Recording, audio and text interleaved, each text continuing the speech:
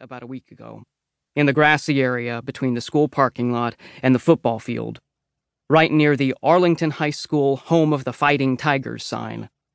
In the foreground is Parker Harris, our star quarterback, drunk and shirtless. His chiseled pecs practically glow in the light of the flash. He's got a bottle of Jack Daniels in his right hand, and the bare breasts of an unidentified female in very close proximity to his left. The girl is mid-twirl, so her swinging hair covers her face. Her identity, naturally, has been the source of relentless speculation. Behind the happy twosome, someone wearing the big tiger head of our school mascot is captured midstream, peeing on something that looks a lot like Parker's number 89 football jersey. In other words, the picture is the platonic ideal of teen debauchery, and it's still being talked about on every TV station in the state, so aging anchors can use it as proof of a recent but steep decline in adolescent morality and values. I can't help it. A tiny smile flickers across my face. I never liked Parker Harris, and I'd pay good money to know who took the picture. But I'd also like to kick the ass of whoever's trying to make me take the fall for it. Palmieri slaps the table in front of him. "This is no laughing matter, Mr. Foster," he yells. "What is wrong with you?" That, honestly, is a question that'd take several hours to answer. "I'm sorry, sir," I mumble. "Do you have anything to say in your defense?" "I didn't post the picture," I say, earnestly now. "I know it's my account, but I didn't post it." Palmieri's eyes narrow. "Does anyone else have the password to the account?" "No, but it's not that hard to figure out someone's—" "Do you have an enemy, Mr. Foster, who would post something to your account? Is that what you're suggesting?" We stare at each other. "My only enemy's you." I shake my head no. "You posted the picture, assuming you could claim innocence," Palmieri says. "The IP address," I say. "Did you check it? That'll prove the post didn't come from me." Palmieri shakes his head. "Actually, Mr. Foster, all your posts originate from the same IP address. The picture was uploaded from your computer." I'm stunned.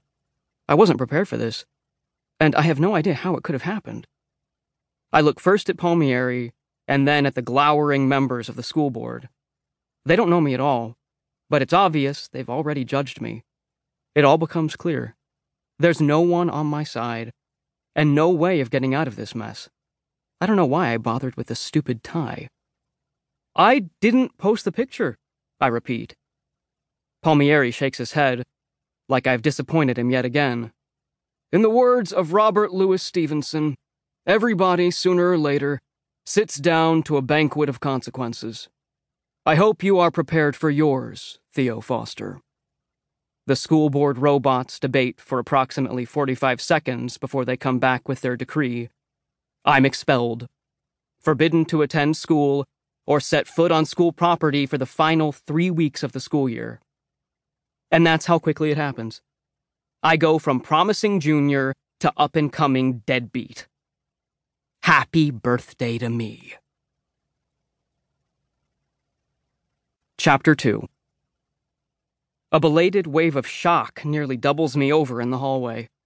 I'm leaning against the wall, trying not to hyperventilate, when I hear someone call my name. I look up. If the wall weren't keeping me vertical, I might have collapsed. Sasha Ellis, the Sasha Ellis, is also at school district headquarters on a Thursday night. More importantly, Sasha Ellis is talking to me.